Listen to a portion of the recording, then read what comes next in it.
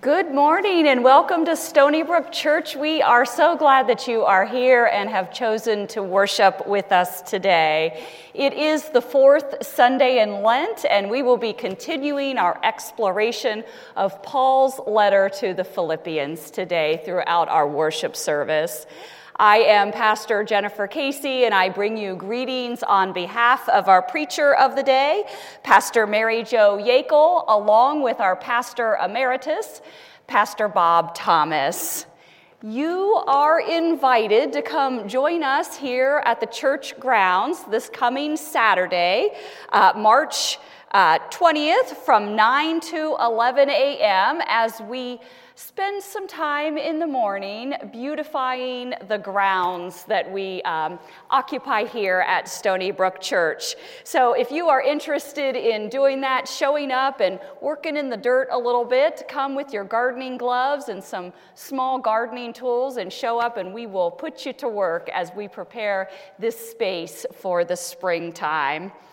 If you have signed up to write letters for our Gahanna teachers, please remember that you can sign up on our Sign Up Genius, as well as to drop off your handwritten notes here at the church. You can do so anytime. Out front in the traffic circle, you will find a purple mailbox that is labeled God Box. Simply drop your thank yous to our teachers in that mailbox, and we will ensure that the teachers and educators get those notes right after Easter.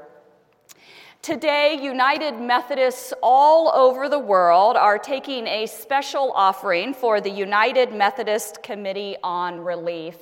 Today's special offering goes toward the administrative costs for the Committee on Relief. This allows that whenever there is a disaster, all of the money that we give to those disasters go 100% toward relief. So take a look at this video that will talk a little bit about the offering which supports UMCOR. When disaster strikes, we all want to help. But when days are dark, you can't always be there to show the love of Jesus to the suffering. But someone should be there. And someone is. And you are the one who makes it happen. How? By your generous giving to UMCOR Sunday. Your support enables the United Methodist Committee on Relief, UMCOR, to act as the hands and feet of Christ, embracing and supporting those in need through their darkest days. Thanks to your gift on this special Sunday of the United Methodist Church, UMCOR is able to provide relief and long-term support for recovery. Not only do we provide immediate emergency assistance in the aftermath of a crisis, we also create sustainable solutions in the following months, even years of recovery, long after everyone else has gone home. Your gifts form a firm foundation, a base for operations from which UMCOR can reach and serve the hurting. Your giving enables UMCOR to keep the promise that all gifts given to help a specific cause go 100% toward meeting that need. For more than 75 years, UMCOR has met the needs of the suffering, and today we continue that labor of love and service in 80 countries around the world. Thanks to you and your generous support through UMCOR Sunday, UMCOR will continue to be there this year to show the love of Christ to children, families, and communities when disaster strikes. Because together we do more.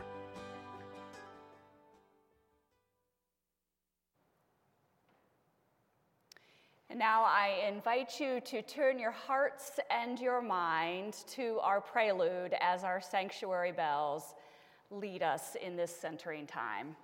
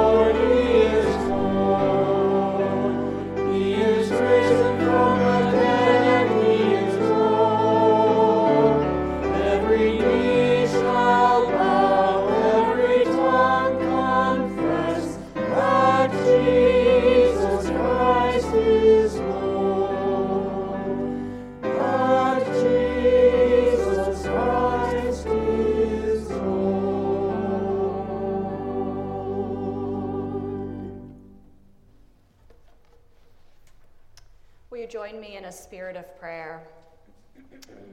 Come, my light, and illumine my darkness. Come, my life, and revive me from death. Come, my physician, and heal my wounds.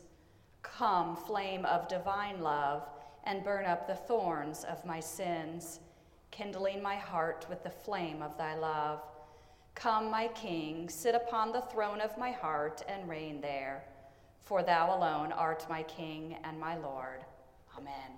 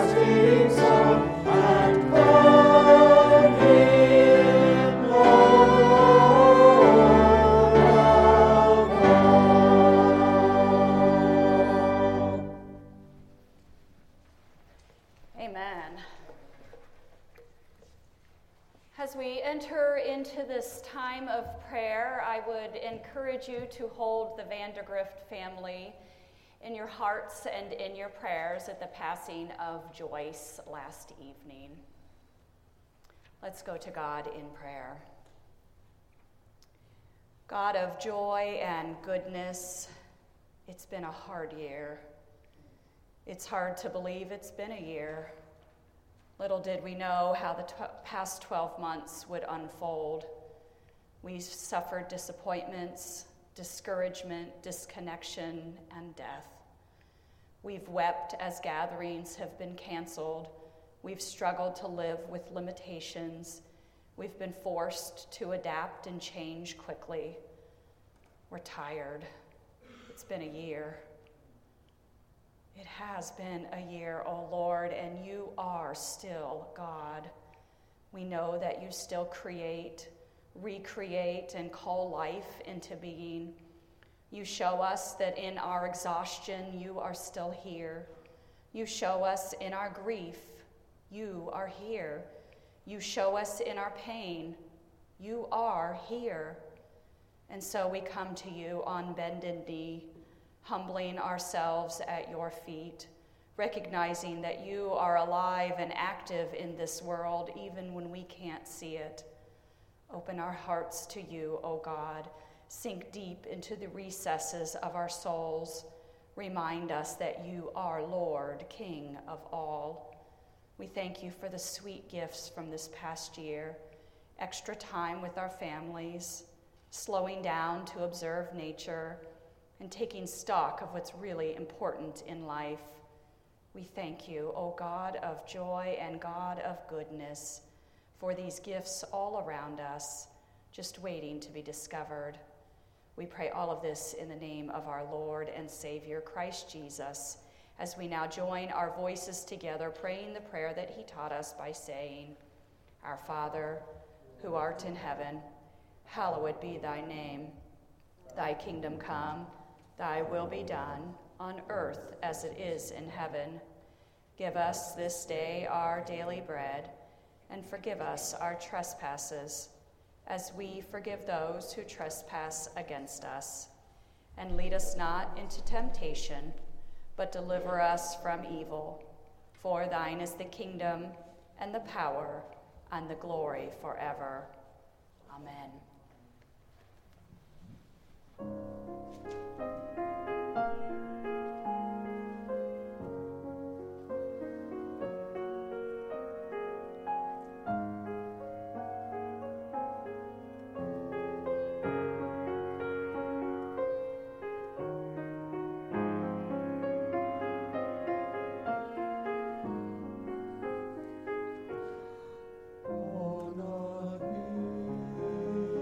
a hill far away,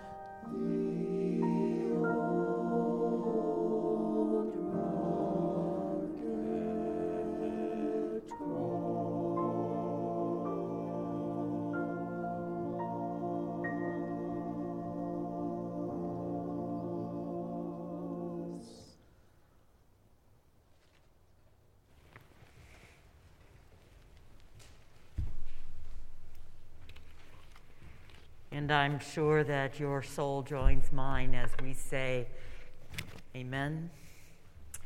Amen. Brothers and sisters, thank you for that encouragement. In my theology, the cross is the intersection of heaven and earth, and we live there where they intersect. Friends, we do continue our journey with our brother Paul in writing to the Philippians, the Joy Book, and we are grateful for that privilege. I'd like to read to you from the second chapter, beginning with the 5th verse, the encouragement of this Sunday's letter, part of the letter. Let the same mind be in you that was in Christ Jesus, who, though he was in the form of God, did not regard equality with God as something to be exploited, but emptied himself, taking the form of a slave, being born in human likeness. And being found in human form, he humbled himself. And being obedient to the point of death, even death on a cross. Therefore, God also highly exalted him and gave him the name that is above every name, so that at the name of Jesus every knee should bow in heaven and on earth and under the earth, and every tongue should confess that Jesus Christ is Lord, to the glory of God the Father. Therefore, beloved, just as you have always obeyed me, not only in my presence, but much more now in my absence, work out your own salvation with fear and trembling. For it is God who is at work in you, enabling you both to will and to work for his good pleasure.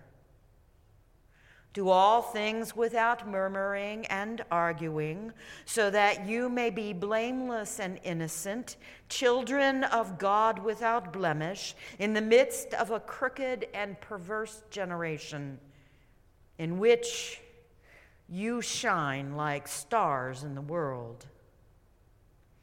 It is by your holding fast to the word of life that I can boast on the day of Christ that I did not run in vain or labor in vain. But even if I am being poured out as a libation over the sacrifice and offering of your faith, I am glad and rejoice with all of you. And in the same way, you also may be glad and rejoice in me. These are the words that come to us. Thanks be to God. Amen. Let us pray together. And now, Almighty God, either through or in spite of this thy servant, speak to these your beloved ones, that they may be stars that shine. In Jesus' name we pray, and together we say, Amen. I have a feeling that the next time I engage in Bible study, I will talk to the members of the group and say, what I want to do is put you in front of the sermon preparation. Every time I have met with the group at 10 o'clock on Wednesday morning, I have been so blessed by their insights and by their stories. I'm going, well, it's too bad I didn't know that before I got the sermon done. And I have a feeling that this coming Wednesday, with this scripture text, I'm going to have the same kind of regret. Lesson learned, it's more fun to write a sermon with help than off on your own. Now, I will say I do have voices that I listen to. I have lectionaries and I have historical evidences. And if you've watched the new movie called The Dig, you understand that history speaks if you choose to listen. What a powerful statement. We're coming to this absolutely engaged in being taught from centuries past, invited to the future. And you know what? This crew right here very much wants to engage these words in such a way that they have a life. As the group will remember that gathers with me on Wednesday, and by the way, there's a Tuesday night and a Thursday morning and a Thursday night. See, we have lots of Bible studies and lots of life groups that are working on this, so there's all kinds of energy going. In this book, it talks about in the 4th chapter called The Mind of the Messiah.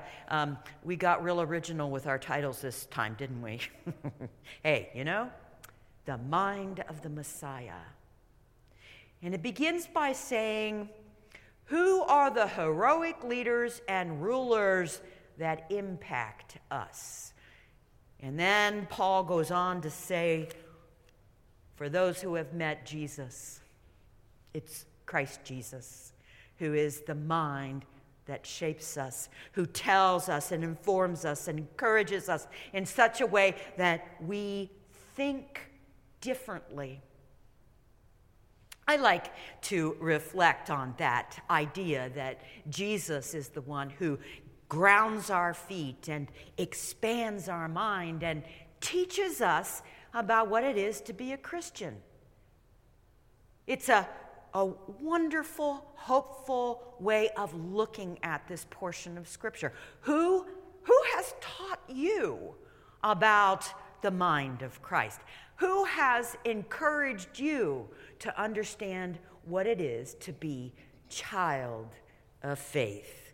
I have a whole plethora of teachers.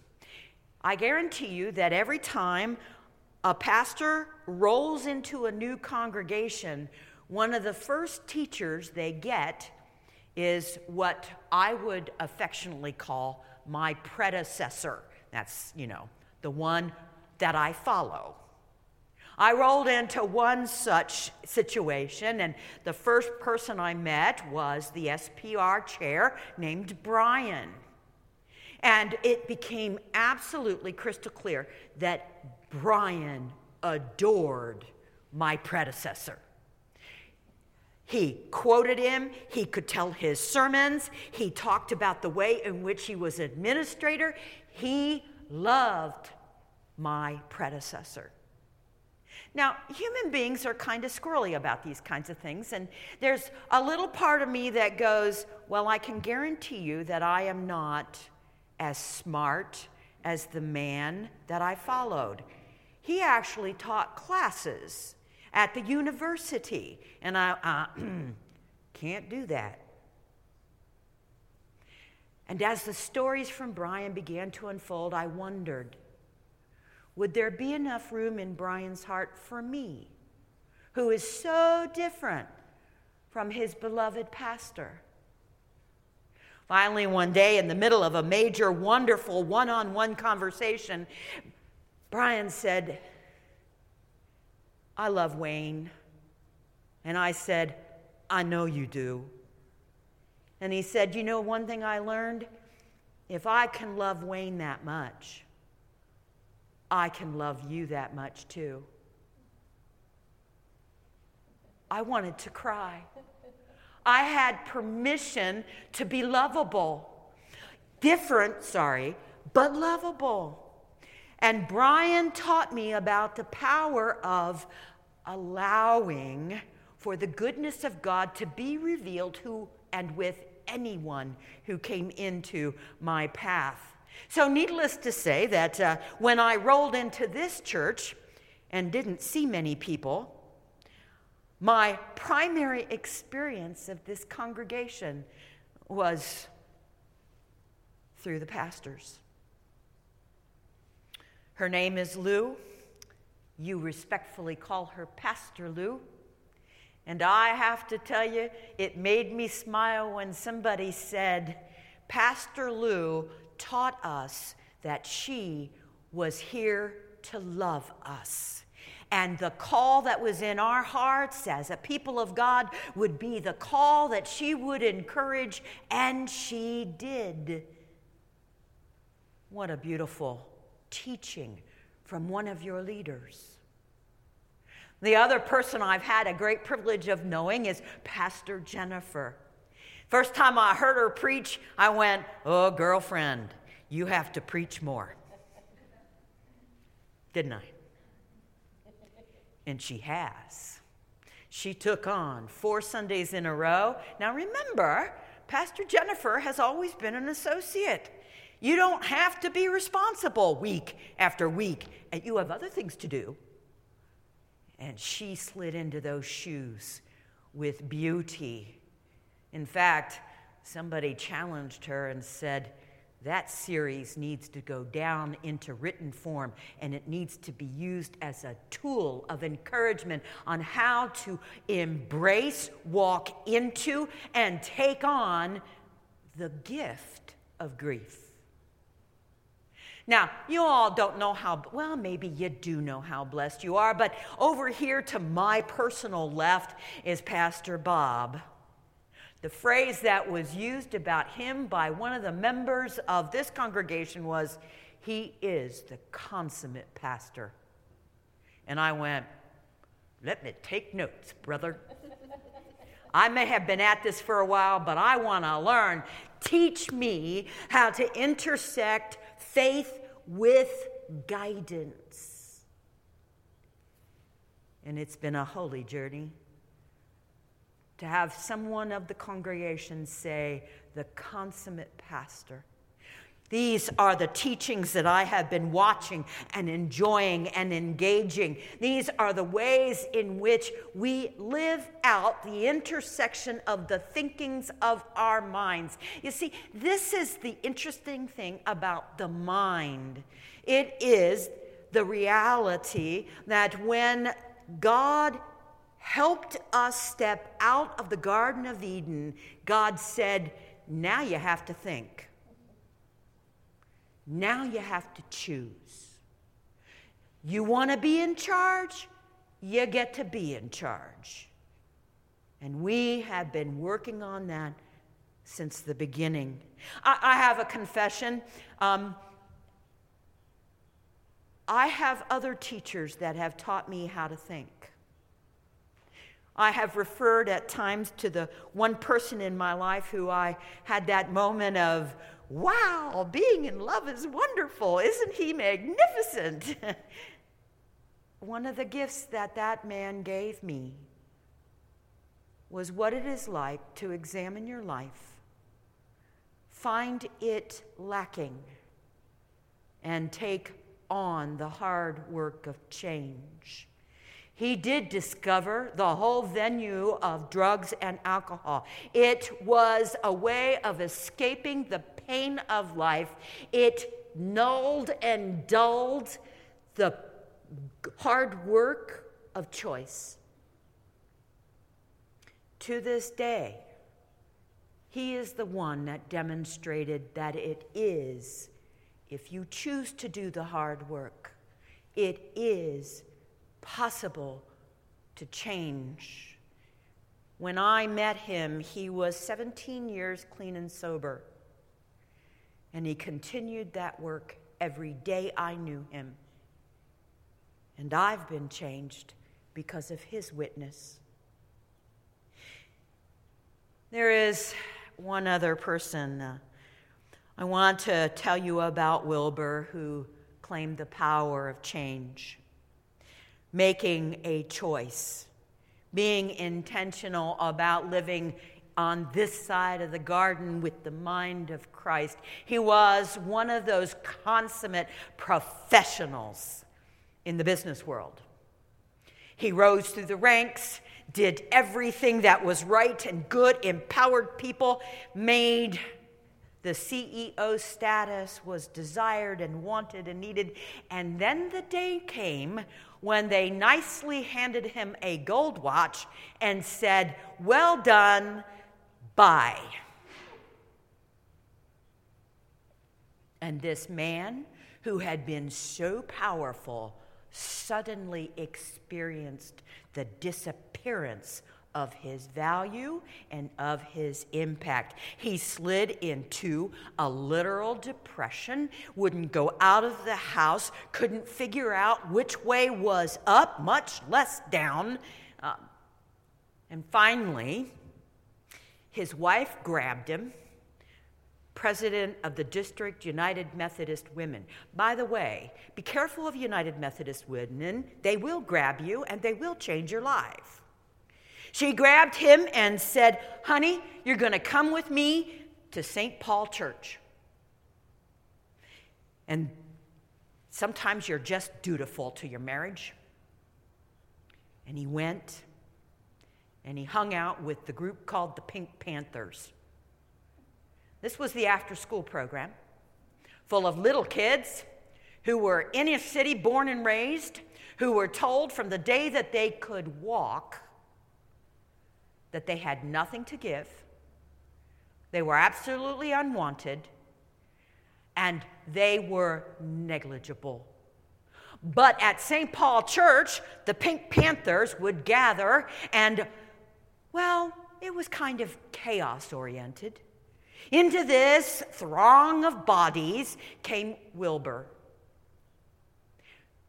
I guarantee you, there was not one child in that gym that didn't notice that a man with white hair had entered the room. This was a group of kids who knew that men were often absent from their lives, and most of their experience of women in leadership was being told what to do, when to do it, and how to do it. Wilbur walked in. Friends, they literally wrapped their arms around his legs. He couldn't walk. Time unfolded. Wilbur fell in love with the Pink Panthers. The Pink Panthers fell in love with Wilbur. They looked for him, and by golly, if he didn't show up, it was a hard day in the gym. He took them to the circus. He took them to the zoo. He took the affluence that he had gathered, and he shared it. And those children discovered in the midst of this kind of love that he needed them, and he wanted them, and he welcomed what they had to offer. Friends, I don't know who leads you in your life and who teaches you how to be a child of God, but Wilbur taught me that when you think you are no longer needed and you allow yourself to, for God to take you where you need to go, you will find that sometimes your best teachers are about this tall, and they will help you remember that you are needed. You are wanted, and you have so much to offer that you best get going today. By the way, the very clear depression, with the support of his doctor, the support of his wife, and the support of the Pink Panthers, began to alleviate and lifted. And Wilbur discovered that he had a new ministry, caring for people who the world would have rather ignored. Friends, this is the mind of Christ. This is who saves us and claims us and shows us what we are able to do. I invite you to that ministry in the name of Jesus and the mind of Christ. Amen.